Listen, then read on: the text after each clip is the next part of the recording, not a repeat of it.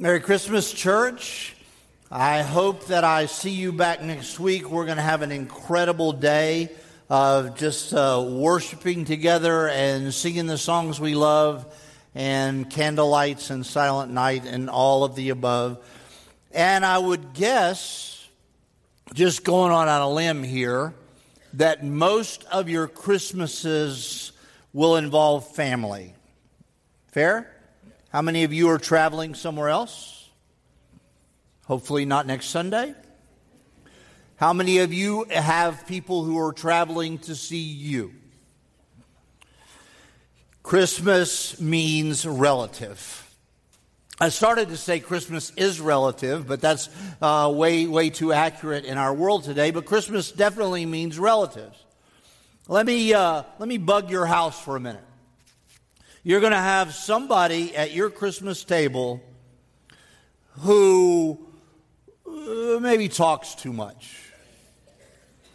They talk about things that are political, or they're real sure their football team is better than your football team, or they want to look under the hood of your church, your faith. Your kids are sitting at the other end of the table going, awkward. Because that conversation is just awkward. Your dad shows up and he takes over both your lazy boy and your remote control. Your mom is in the kitchen absolutely sure that you cannot execute her recipe like she executed her recipe. As her mom before her was absolutely sure that she couldn't execute that recipe. As her grandmother and great-grandmother and all the way back to however back you can trace your family, every woman was sure that the next generation could never execute that recipe. Yeah? Or maybe you're not so aware of the people who are at the table as you're aware of the people who aren't at the table. Maybe there is a rift in the family. Maybe there's a fractured relationship. Maybe somebody is in military, they're serving overseas. Maybe they're in missions somewhere. Maybe they're not there because they're not there because they're in heaven, and that seat is empty, and you're acutely aware of family who is there, and you're acutely aware of family who's not there. Let me also go out on a limb and guess that many of you have family traditions. Many of you, maybe some of you will come to the Christmas Eve service that we have at 11 p.m. We actually brought that one back from the grave because we had families that told us that was the one that they liked to come to. They were empty nesters. Their Christmas morning didn't start till the sun was high in the sky, not at 5:30 when the kids pad their way down the stairs. It's a tradition. Some of you will post pictures that I would rather not see of you in your pajamas because they all match. Some of you will see pictures of me in my pajamas that you wish you had not seen. We celebrate traditions, the things that we eat, the places we go, the botanical garden and the lights that are there. Some of you go out of town and you're over the river and through the woods to grandma's house. And some of you do this thing or that thing. Christmas is a time of traditions. And I want to suggest to you that there is a possibility that we can introduce a tradition that is the best tradition of all. Humility. Now, I want to continue the story that we've been talking about. Our series, Heaven Came Down, has all been from the Gospel of Luke, although we've visited lots of other passages. But I want to continue the story. We've talked about John the Baptist and the vision that Zechariah had, and then we talked a little bit about Mary and the vision that she had, the instructions that she got from the angel. And now it begins to get real with John the Baptist because now this baby is actually born. And so I want to pick up that story in just a minute. Albert Einstein said, in the midst of crisis, opportunity. What if the Christmas table, what if the visit, the annual visit, what if that time is opportunity and not merely crisis, not merely chaos. Some of you are absolutely tied in knots at the thought that your family is going to come visit you or that you're going to go visit family. You're already planning your exit. I get it. But what if that became an opportunity for you to be who Christ is becoming in you, for you to be what God has meant for you to be the mouthpiece, the words, the encouragement, the consolation for a person that maybe you didn't plan to? I want to suggest to you this morning that humility is probably a key. Family is not just one thing, it's everything. And we have been talking about a family member in Jesus' family tree who was very significant, a significant cousin. Although we're not sure what relationship he was, probably a cousin, maybe a second cousin, maybe a distant cousin, maybe like your cousin's not distant enough. But in this particular story that we pick up, we remember that an angel had visited Zechariah and that he had said, you're going to have a son, though that's improbable because you're very old, and you're going to name him John. Zechariah didn't really believe what he was saying, so Zechariah was rendered mute. He was not able to speak. And so now the pregnancy goes on, and when Elizabeth, his wife, was 6 months pregnant, when the baby was growing and active, Mary, we said last week, went and paid her a visit, and from the very beginning, this child in Elizabeth's womb seemed to recognize that he was in the presence of his cousin, and he did a little karate action in there, and Elizabeth said to Mary, my baby leapt in my womb, because he's essentially pointing to your baby. So then we have that unfold, and the baby is born 8 days into his life, as was the custom in the Jewish home. He was circumcised and he was named. And it was only then that his father, Zechariah, was able to talk. And he said his name is going to be John, not Zechariah Jr. Now, aren't we grateful for that? Zechariah the Baptist just doesn't have the same ring to it.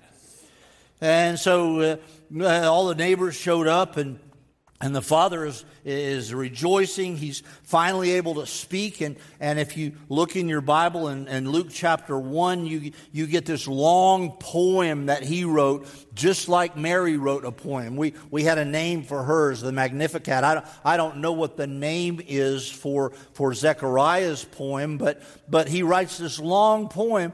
And at the very end of the poem, after he worships God and he talks about how great God is, at the very end of the poem, he turns his attention to bless his son.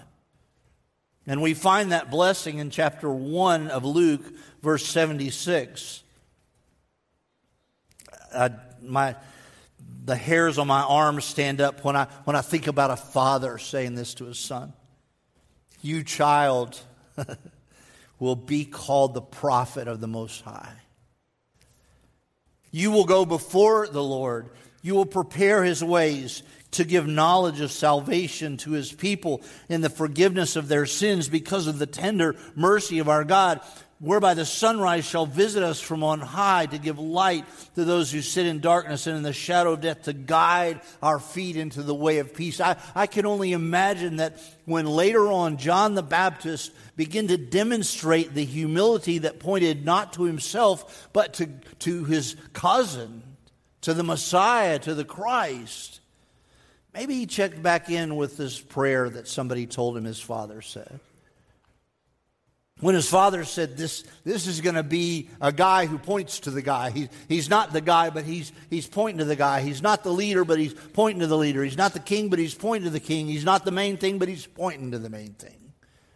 What a humble statement by a father to be able to say, my son And instead of saying, I hope that he becomes a quarterback, I hope that he becomes a politician, I hope that he becomes a great corporate leader, I hope that he's a doctor, I hope that he discovers something that's going to change the world. This father looked at his little baby, and under the inspiration of God, he said, my child is going to point to the very most important thing that has ever been. That's my son. What a statement of humility. And maybe that set the stage for what it was for John the Baptist to be a subordinate or a messenger for his cousin his entire life. We can read a lot about his life. John the Baptist was an incredibly important guy. If I call him JTB, it's just to shorten things. JTB was an incredibly important guy. He had a miraculous birth. I mean, that alone should have given him bragging rights over a whole lot of other babies. He was born to parents who were probably way too old to attend his high school graduation. Probably didn't show up for his early ministry because they were really old when he was born. After that, we don't know anything about them. So he lived a very simple life. The very last verse following the one I just read, the child grew, became strong in spirit, and he was in the wilderness until the day of his public appearance. If you've ever been to Israel and gone to the place called Qumran, which is where the Dead Sea Scrolls were discovered in 1948 by a Bedouin shepherd boy who was throwing rocks into a cave. He heard a clay jar break, and he thought he was in big trouble because he'd broken the jar. But instead, he unlocked a discovery that has revolutionized our study of Scripture. And in that little community, there was a group of people called the Essenes. And pretty much all they did was baptize each other a bunch and copy Scripture. As they were recluse. They were way away from the rest of the world. And it's highly likely that John the Baptist was one of them. The place where Jesus was baptized is called Bethany by the Jordan. And it's not very far at all from this place called Qumran. And so the child was in the wilderness. He was living a simple life. He didn't go very near Jerusalem at all. Didn't go near any city. He was in the desert, and people actually came to him because they heard of his message. They heard of his preaching. So JTB was out there kind of on his own. And throughout his life, we don't see it here, but there's some other scriptures that I want to point you to where we understand that this humility was such a part of his story that it allowed Jesus to step into center stage. John chapter 1. John bore witness about him, and he cried out, "This was he of whom I said, he comes before me, and he ranks before me because he was before me." It's in parentheses because in the scripture it's a sort of a parenthetical aside that this quotes John, who and in place it makes sure that we understand that Jesus was the one we were pointing to.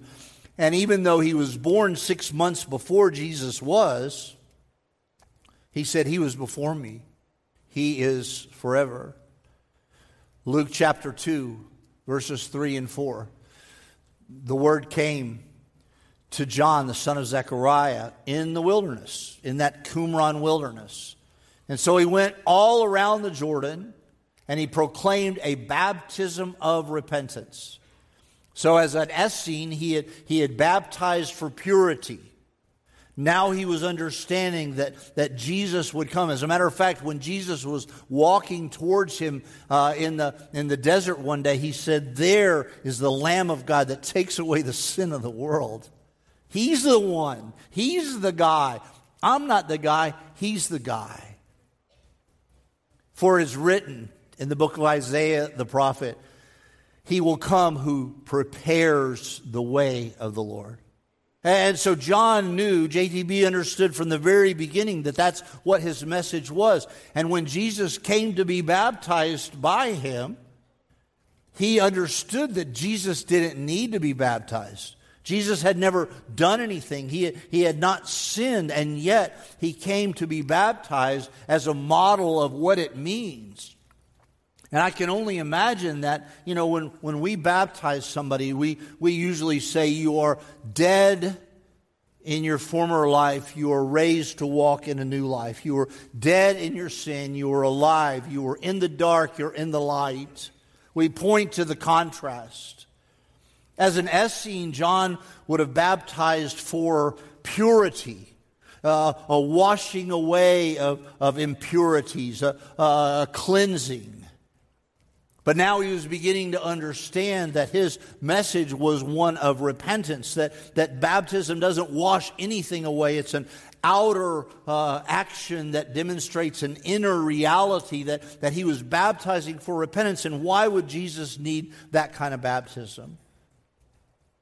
To show us the way, to breathe our air, to model what it means to be a human, to feel pain, to feel the loss of relationship, to feel the uncertainty of the future. And so John said, hey, wait a minute. There's no way I should baptize you. You should baptize me. And Jesus said, this is the way it's supposed to be. And in humility, he accepted what Jesus told him to do, and he baptized him. And he says, I baptize with water for repentance, but this one who's coming, I'm not even worthy to tie his sandal. Think about where your face is if you're tying somebody's sandal.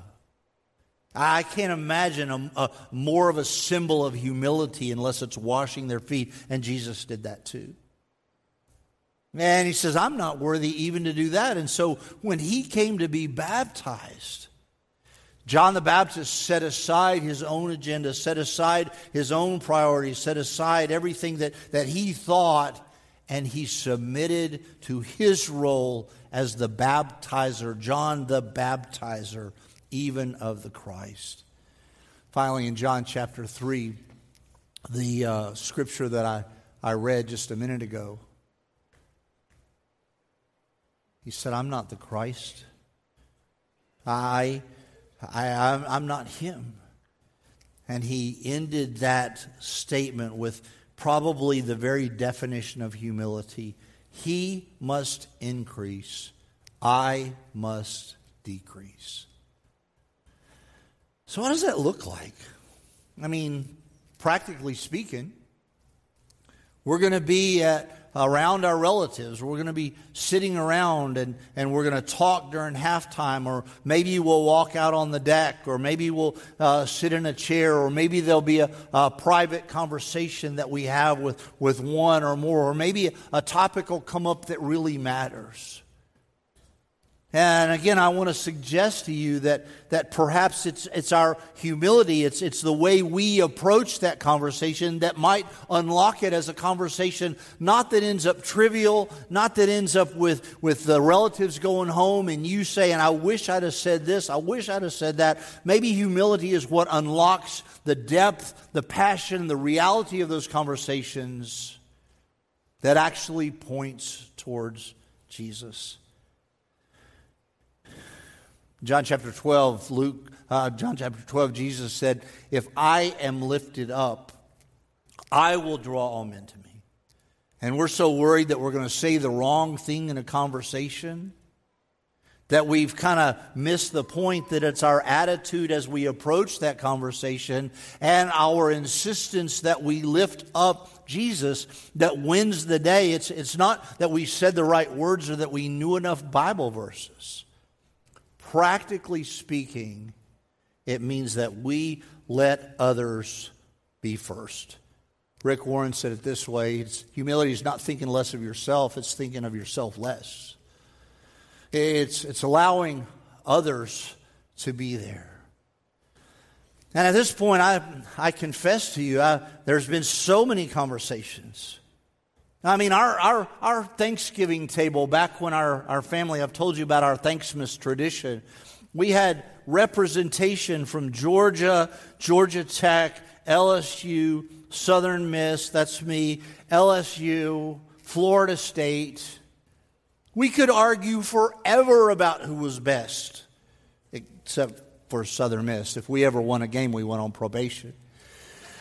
But it was this thing where you can do that for days and change from football to politics to religion to the weather to what's the best route to get from point A to point B. I've heard men argue about that for hours. Is it possible that those conversations can be redeemed? Let me suggest 4 things. Number 1. Let me do this quote first. The cross is laid on every Christian. The first Christ suffering, which every man must experience, is the call to abandon the attachments of this life. The attachments of this life, our football, our politics, the things we think are so important to argue about, the attachments of this world. Last line up there. The call is to come and die. To die to our agenda, to die to our arrogance, to die to our pride, to die to all the things that we thought were so important, in the hopes that a conversation can take place that restores something, that redeems something, that energizes something, that encourages something, so that the visit that the relatives have to you or you have to them is life-giving and not simply something we endure until it's time for everybody to go home. Number 1, when pride, verse in Proverbs, when pride comes disgrace, with humility comes wisdom. Here's how it plays out. Maybe we try to empathize with others and hear what they're really saying, discerning what they are really, really saying. When I was a youth pastor, it wasn't all that unusual for a student to come to me and say, "Do dogs go to heaven?" And I'm thinking, okay, theologically, Acts 6 says, "Beware the dogs," so I guess they're aware of them. Do dogs go to heaven? And before I ramp up a discussion on the eternity of the animal kingdom, it was helpful for me to say, what are they really saying? And 9 times out of 10, when that question was posed to me, they're not asking about dogs. They're asking, does eternity exist? Behind the surface question is a real question that was deeper, but maybe they were just too timid to ask. Maybe they figured they were embarrassed because they didn't know. And so many times in a conversation that you or I might have with a relative over this holiday season, there's some kind of trivial throwaway that's out there. And if we look closely, there's something deeper underneath. There's some question, some need, some fear that's actually being expressed, but they just didn't know the words to say it. Too often, our family gatherings turn up into one-upping. One-upping. Well, this is the way I came here. Well, it's better if you take Route 29. Well, Florida State should have been well, here's what I think. And there's no end to that. And it's circular. Is it possible that when something like that is thrown out there, there's something much, much deeper that's sort of behind the scenes, under the surface? It takes humility to remain teachable. It takes humility to learn something else. It takes humility for us to realize that I don't know what I don't know, and maybe an older relative, maybe a younger relative, maybe a teenager, maybe a child has something to teach me that I can learn. When we were in Dallas the last time, we went to the Dallas Zoo, and there's a carousel that Reed loves to ride, and he wanted to ride the cheetah. Who doesn't want to ride a cheetah? Me. And when we got ready to ride it, the lady said the seatbelt is broken on this one. You'll have to ride something else. And Reed said, well, Papa, why don't you just hold me? And I'm learning something. Instead of the seatbelt being the issue, what he really wanted was me to be there with him. And I held him on the cheetah as we went up and down and round and round. And it was one of the most profound things that a 4-year-old could ever say. Because what he wanted was not about a seatbelt, it was about me being there with him. Sometimes we remain teachable. We can learn from the old people. We can learn from the young people. Humility is what unlocks that. It takes humility to stay in fellowship with different people, difficult people. I have 4 words that have sort of ruled the day when I have a difficult relationship, especially in my family. I have 4 words that I kind of speak over that seem to solve everything. Here they are. You are dead to me. That's 5 words. Seems to solve the problem. Don't think about them anymore. They don't think about me anymore. Difficult relationship solved. That's not the way. It takes humility to stay in a relationship and try to work that out. Even John the Baptist had some questions about what Jesus was doing, and near the end of his life, JTB sent word from prison to ask Jesus, "Are you the one that we've been looking for? I've proclaimed you all my life, but you're doing stuff that doesn't feel like you're about to be the Messiah. You're about to be the King. You're about to be the exalted one. You're doing stuff that just doesn't line up. Are you the one or aren't you?" Those are difficult questions, and it takes a little bit of humility for us to stay in those kinds of scenes instead of just saying, "You are dead to me." Finally, it may call for a little vulnerability on our own. I don't know why we get so prideful around relatives, even friends. Our girl group, our guy group, why do we get so prideful around them that we don't want to admit that we're hurting? We don't want to admit we don't know how to do something. We don't want to admit that there's a hole in us that we just can't fill. Why is it that we have so much trouble being vulnerable around our family when they can help us? One of the psychologists that I used to read was Mary Pfeiffer, and she was writing on teenage girls, and she said that teenage girls push us as parents away at the time they need us the most. And we, at our family gatherings, we push our relatives away at the time we need them the most. We're hurting, but we don't want to tell anybody else that we're hurting because they might think we're weak. We're hurting. We're confused. We don't know what to do with the news that I just heard from the doctor or from the corporate boss, and the word restructuring was used, and that's terrifying. We don't know what to do with that. And we kind of know that there's some wisdom around the table, or at least there's some encouragement, there's some love, there's some acceptance. But it takes humility for us to admit that perhaps we don't know what we don't know. What if humility ruled the day at our tables? What if we lift Jesus up and allow him to draw men to himself? What if we do a little bit of what John the Baptist did and said, I'm not the way, but he is the way. And I don't have to be the smartest or the rightest. I'd rather be righteous than right. And righteousness involves humility. And I have some learn. Let me just listen for a little bit. Let me not plan my answer before I even hear the end of the question, because I want to solve it for you or fix it for you. Maybe what needs to happen is for it to be worked out sort of in real time, in conversation, in safe, loving, encouraging environments.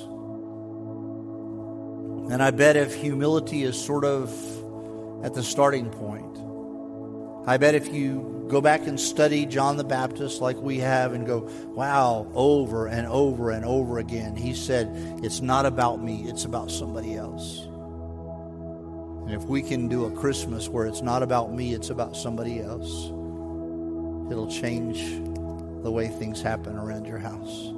And it will certainly give you opportunities, like John the Baptist, to point not to yourself, but to the one who died, the one who rose, the one who saved, the one who was born of a baby, crucified as a man, resurrected on the third day, promised to return. That's the one we get to point to when it's not about us. Would you pray with me? Father, it's very possible that this message of humility, because it's so counter to what the world would have us to do or say, it's very possible that it's so foreign to some people that they are attracted to the idea that this could be a way of life. And to be attracted to the message of humility is to be attracted to the one whose humility allowed him to be one of us. As Paul said in Philippians, although he existed in the form of God, he did not regard that godness a thing to be grasped, but he emptied himself. He took on the form of a bondservant. He was made in the likeness of man, and being found in the likeness of man, he humbled himself to the point of death, even death on the cross. Father, we worship the one who was humble enough to die for us. And it's very, very possible that someone in this room, someone watching online, has not grasped that truth or not allowed that truth to invade their lives. I pray that this would be the day that they say, I don't understand everything, but God, I want to walk with you. I want to serve you. I want Jesus to forgive my sins and teach me. And if that's your cry today, we'll hang around in this room afterwards. I'll be at the front. Come see me. There'll be other pastors who are in the lobby. Go see them. Go to the connections corner and get somebody to point you to somebody. Don't leave today with that spiritual question hanging out. God, we love you and we look forward to this next week or two. And we pray that whatever conversations we have, that in our spirit, our insistence will be that we point not to ourselves, but to you. And that is my prayer in Jesus' name.